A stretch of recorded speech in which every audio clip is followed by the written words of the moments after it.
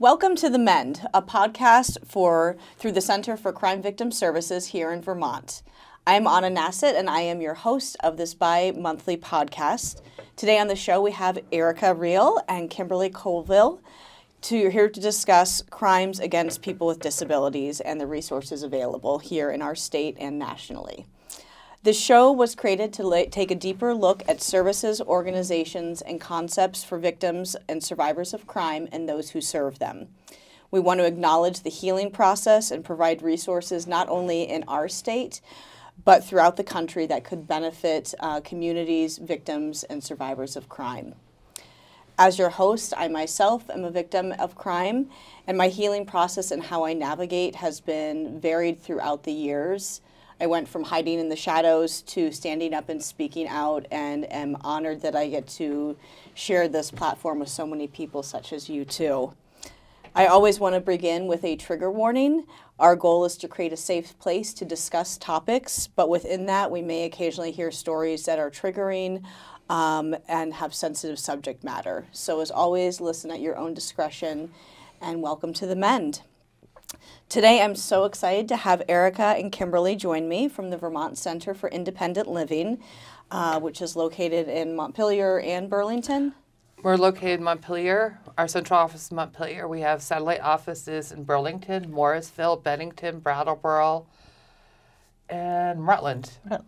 Awesome. So I work at a satellite office in Burlington. Okay, very good. The Center for Independent Living is a nonprofit organization directed and staffed by individuals with disabilities who works to promote the dignity, independence, and civil rights of Vermonters with disabilities.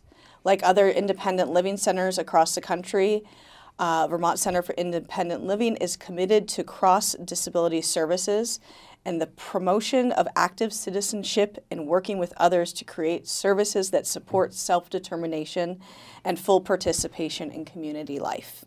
Ericka is the advocacy organizer at the center, and Kimberly is a peer advocate. So thank you so much for being here today. I'd love just to start by for the listeners to get to know you two a little bit better.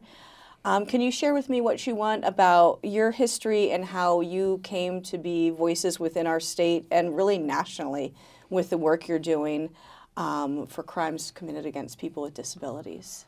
If you don't mind, I'll go for it.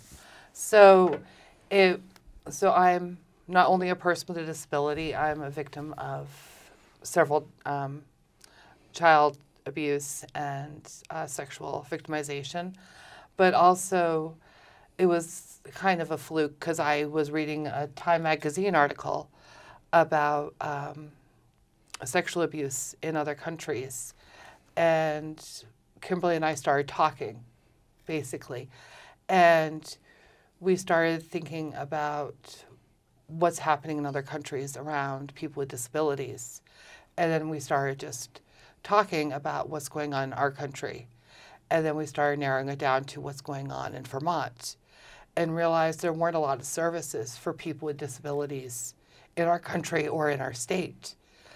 And then we started talking about just our friends and people we worked with and people that were coming to our offices, and we realized we wanted to change the language and wanted to change the culture and start seeing what was out there and start talking about victimization of people with disabilities.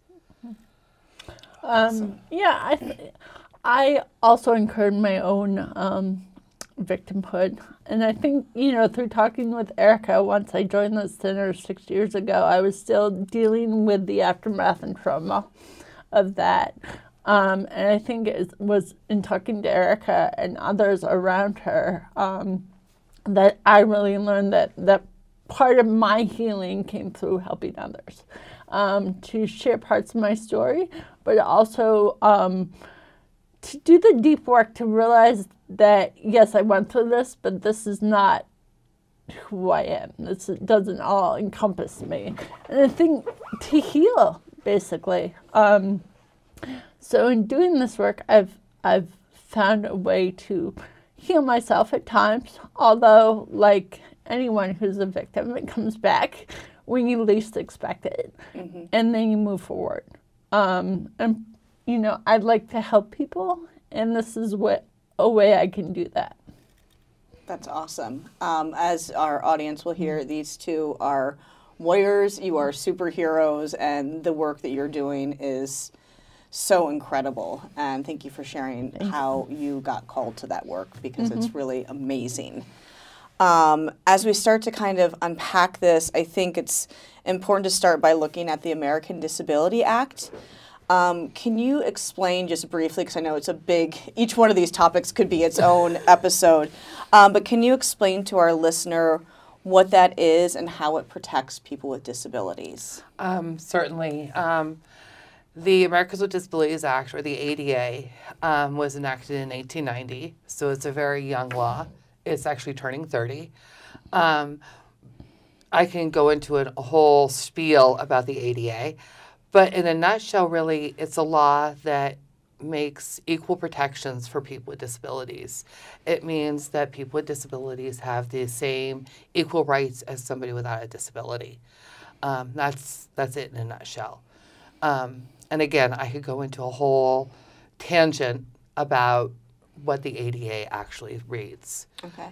But that's a really good nutshell of it. And I'm shockingly sad that it's only turning 30 years old. Yes. Wow. So you two work to ensure that people can live independently. Can you share with me ways in which people with disabilities rely on support systems to live independently? I think one of the things that is so clear about people with disabilities, and also through the help of the ADA, is that we're trying to build equity and equality. So individuals with disabilities might need support or help to live the life of what a person without a disability lives. So I think to bring that bar up is one of our main goals for each individual, and that can look different for each person. So my work as a peer counselor is really digging in deep with an individual who comes to the center and looking at their goal or goals. Usually it's one major goal, and then little goals on top of that, or the goal can change over time. Kind of help them and give them support and resources to meet that goal, but also supporting them to do it on their own, because a lot of individuals may have had a caregiver or a parent really do things for them. But I think as a person with disabilities, once I found my own power of learning how to do things on my own, making the phone calls or advocating myself, that's where I found my real power. So that's kind of what we do. Ericka, would you like to add anything? I don't think so. I think you got it in a nutshell, Kimberly. Okay. But yeah, I can't express enough, like you said, it's just finding your own power. Because a lot of times in your situation, you lose that power. And and we really try to bring that power back. Awesome. Like I said, superheroes. Within that kind of loss of power, violence against people with disabilities is statistically very high. It's underreported. It's underserved. Can you share with our listeners about data and how we can better educate ourselves and advocate for victims of crime of people with disabilities? Okay, I'll take that one. I'm a little bit the data guru of of our team, so I'll cover that. So statistically, individuals are at a high risk of crime because of their vulnerability. Individuals are more vulnerable due to their dependence or need for support of others. And individuals with multiple disabilities, the bar is even higher. They're even more vulnerable. Particularly, most crimes are committed against people with cognitive disabilities overall. So that's something to be aware of. 40% of victims who have disabilities know their offender. It's either a family member, caregiver, or support person. So that makes it very hard for them to speak out because with victimization, there's a lot of trauma, but in a sense, having support or having the main person be a support person who is also victimizing you, that's an incredible layer to deal with. I know in my own case, not relying on my inner voice that this is wrong, this should stop. Until it blew up in my face. I had feelings long before I knew I had to leave the situation. And, I think what I've learned in the preceding years is really to trust my voice. And luckily, I personally have had a lot of support to do that. But let's go on with the statistics.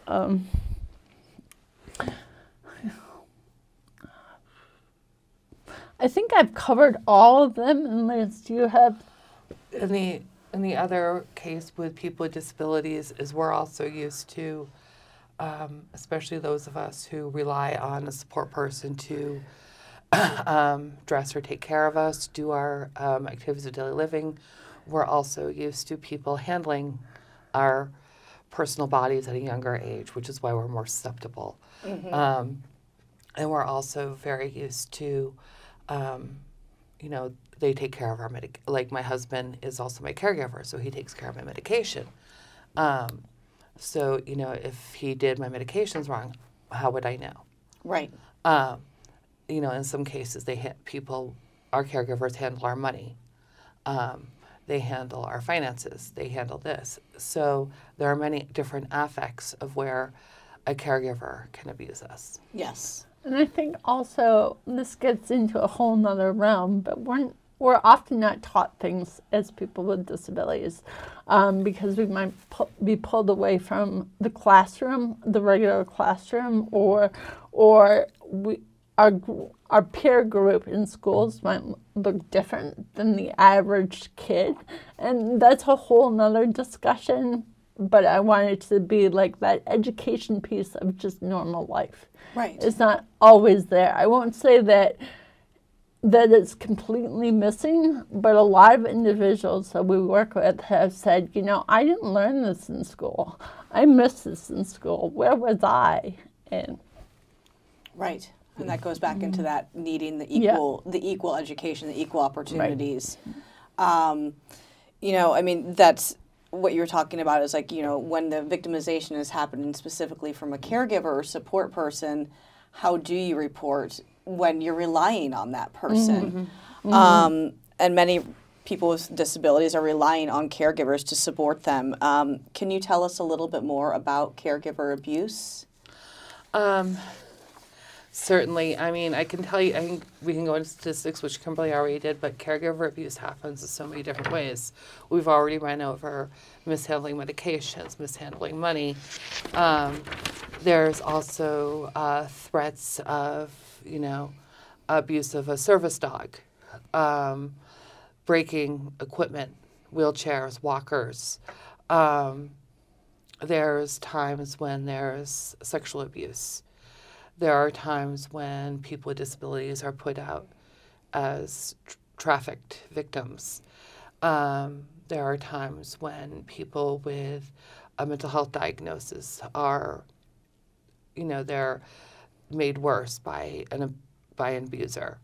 There are times when people are told nobody's going to believe you because you have a mental health diagnosis or because you have such and such, or they're going to put you in a nursing home. They're going to, all these threats. And these things are very scary for us and also very real. Mm-hmm. And we're taught, I was born with a disability. Things are just taught to us at a very young age. You can't believe that. Like Kimberly said, I was pulled out of sex education classes. So I did not know bad touch, good touch. When I developed puberty, I did not know what was going on with me. I've heard stories of children not being taught just about basic sexuality. So when things happen to them, they had no idea. They thought it was games. Right. So all these different things happen to us. And yet they are looked at, other people to say, oh, that's Kimberly and her caregiver. So that's just the way things are. Right. And so people just look the other way when it comes to us. And it's very difficult because if that's the normal for us, as it is in so many other abusive type situations, then that's all we know. And it happens at a lot of us at such a young age that is our normal. And that's what we grow to expect. And you're working to change that. Absolutely. To change the normal. Thank you for explaining that further. Today on The Mend, I have Ericka Reil and Kimberly Colville from the Center for Independent Living here in Vermont. Many listeners may think this doesn't happen in our state, this doesn't happen in our town. Without going into graphic stories, can you share with me the names of some lives lost here in this state and what the work you've done to keep their memory alive and to change that? You'll have to excuse me. I do get emotional when I mention these two young men. We did, in our state, lose many others, but I'm going to mention two that are very near and dear. We lost Jeffrey Kitterledge from Montpelier, Vermont. He was 20 years old. He died of sepsis. He was a wheelchair user. He was killed by his father. And we lost Isaac Robtill. He was age 13. Vodka was put into his feeding tube by his mother. The unfortunate thing about these two is all over the country, people that harm people with disabilities do not get the same prison sentence as those that harm people without disabilities. We do not get the same coverage in newspapers. Sometimes we're hidden on page 5. There are many others that have died, but these two are very near. I knew both of these gentlemen.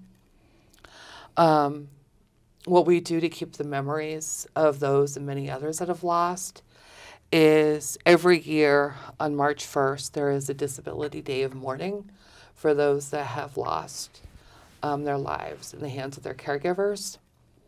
And every year around the country, people with disabilities mourn those that have perished in the hands of their caregiver. And one of the quotes that are used, and I'm going to read it, is at the end of the day, we say, mourn for the dead and fight like hell for the living. And that's very powerful to me. Every time that Kimberly and I do a training around caregiver abuse awareness, we mention the names of those that have lost their lives in Vermont and show their pictures, just to keep the fresh memories that there are people in our state that have lost their lives in the hands of their caregivers. Absolutely, and there are people in our state going through that right now. And I think it's so important that we keep their memories alive. And thank you for sharing that with me. Yes. Thank you. Sorry, it's a very heavy day here. Yes. So crimes against people with disabilities, as we were saying, are so underreported. They're under-prosecuted, obviously. There's so many obstacles in the way for people trying to report or try and have any sort of justice. How can victim service providers better serve people with disabilities?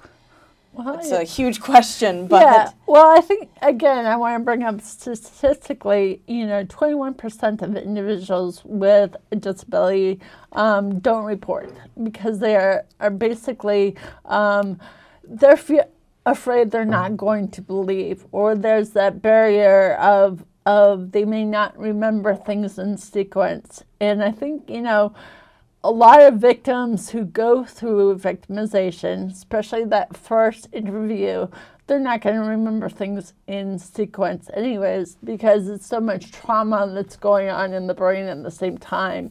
But add another layer of disability on top of that, cognitively or just emotionally not remembering, and especially in the case of people with mental health, that they may already have the stigma attached to them, not to be believed when they should be listened to because of X, Y, and Z diagnosis. And I think the most important thing that we can do when we're supporting a person is tell them, I believe you. Whatever you tell me, I believe. I think getting over trauma and having that one person that says, I believe you, is so important. And then kind of digging deeper to what the story really is. And I think law enforcement providers need to really keep that in mind, that whatever the story is, it happened to this person. And this is the person's experience, and take that at face value and then go forward to sift out the specifics. So. Mm-hmm. And I think also what really helps a lot of people is, you see no diss to our law enforcement at all, but law enforcement, especially an officer, are very scary. Sometimes it's a person's first encounter with law enforcement. And they're using words that, sometimes I don't even understand. And I've worked with law enforcement. And if you can get somebody that can get down to a person's level and just talk to them as we're talking, and, try to just be what I call a sleuth and try to get beyond the layers and then go back to the officer and say, this is what they're talking about. Because, you see an officer with their I want to say their guns, and it's the scariest, intimidating. Plus, this person's already been intimidated enough. Absolutely. And law enforcement has done a lot and has a great deal of respect in my heart, but they are very scary. Yeah. And I think over time, just dealing with law enforcement or people at the Attorney General's office, more and more, I think I have people that I've built close relationships in this work with come forward to me and say, what about this? Or I don't get this. Or I know I had someone come to me and ask about how do I communicate with a deaf person. What is the technology that we need in our offices to be better accessible? I mean, just ask those basic questions. And then it's okay to say, I don't know. That's why Ericka and I do this work, is that if you don't know or you need help figuring that out, we're more than happy to work with you and develop a game plan for yourself or the office that you work in. And I've had the same thing happen with lawyers, working, and they're just like, I don't know. And we're just like, ask, use us, use your resources. Yeah. I think it's okay to say you don't know. It's when you stop asking or you don't ask, that's where the problem occurs. Yeah, I absolutely agree. I mean, that's the thing is, like, if we can all just be honest about what we know and what we don't, and be able to create a better system together. Right. And, I felt the same way of just, like, when I first had to start, like, working with cops, I was terrified. I had no reason to be, but I was terrified. And, as I started to work with an advocate and as time went on, I was much more at ease, but that can be really scary. And so having these people and having people at the Attorney General's office or law enforcement who are like, help us be able to do a better job is so important, because none of us are perfect and we all have something to learn. Right. And we're supposed to be the experts. We're still learning. Yeah. So, but we're going to figure it out, even if we don't have the answers, we have a whole team of people across the country and in Vermont that we can tap into and ask the questions of. So. That's awesome. That's so great. Yeah. How can, for our listeners today who aren't advocates or victim service providers, how can they better be there for people with disabilities in their communities, whether these people are victims of crime or just, in the workplace or whatever that might be? How can people be better community members to their whole community? I think don't look the other way. If you see something that doesn't look right, ask. Or, there's been many times I'm in the store and I see something. I don't just walk away. I safely, not putting the person in danger, just say, "Are you okay?" Mm-hmm. Just, try to be a better advocate, learning, educating myself, saying, "I don't know," learning about my community, learning who's in my community, just learning about different resources, trying to figure things out, just meeting my neighbors, just being there for people and not thinking this doesn't happen in my backyard. Mm-hmm. Because after reading and educating myself and not being the skeptic that I truly am, just going, hey, this is a topic that has to be discussed, and we can't shy away from it anymore. We have to talk about these hard conversations. Yeah. And we have to start thinking this does happen in Vermont. We're not sheltered from these horrible, horrible things. And I think one of the things also as we continue in this work is that Vermont is a lovely state. It's beautiful, and we all live here for a reason, and it's because we love the beauty, but it is also in some areas of Vermont very poor. Now, I'm not going to judge. I live in Chittenden County, and so I'm not going to put labels on anywhere else in Vermont, but it's a poor state, and we all know that it's hard to make a living here for various reasons, but things can be hidden in the shadows in the state. I think we just need to keep talking to each other. I think overall the world has not learned in the last couple of years. We communicate so much through technology that we don't have conversations with people. I know that I can be in touch on my computer and my iPhone all day long with people. But I go home and I realize I might not have talked to a living human all day. Mm-hmm. And I think that's very important to reach out again and just know your neighbors, know who's in your community is very important. Absolutely, I agree, and know what your community needs. Yes, there are people in your community that are in need, and yeah. Especially a little area like this, there's just a very big gap between the poverty and the extreme wealth, and yes.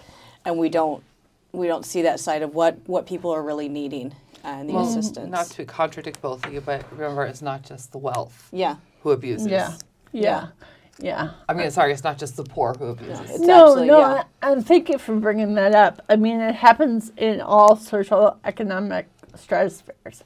I think, on the low end, things can be hidden, and also on the high end, things can be hidden, and that's another big conversation, but it hits everyone too. Mm-hmm.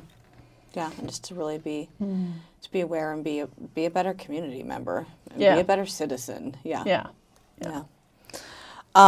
We have gone over a wealth of information today and did not even scratch the surface, I know.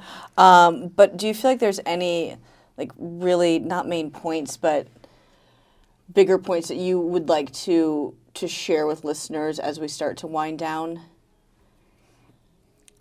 I think this conversation, I can't stress enough that this conversation, abuse as a whole, needs to be talked about more.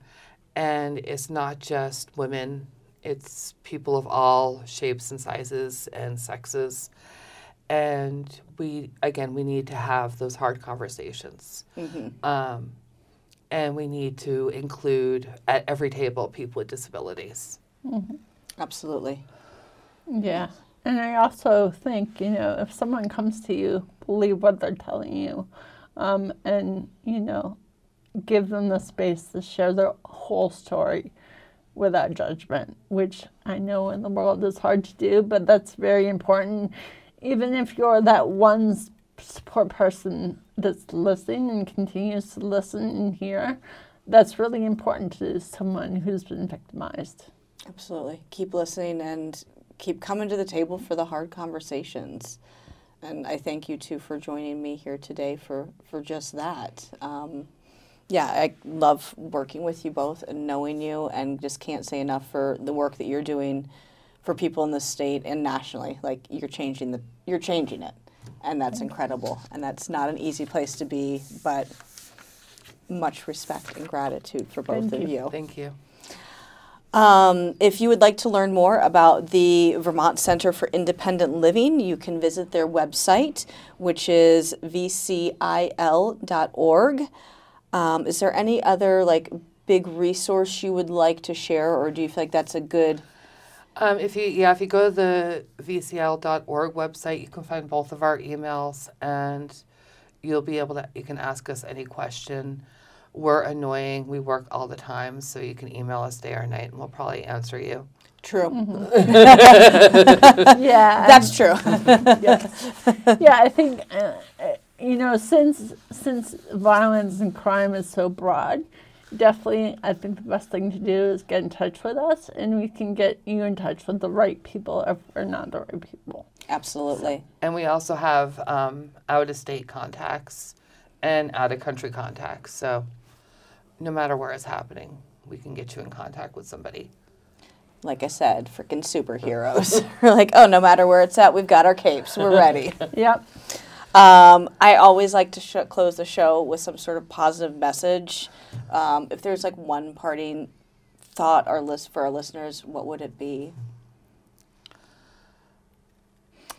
I think keep moving forward.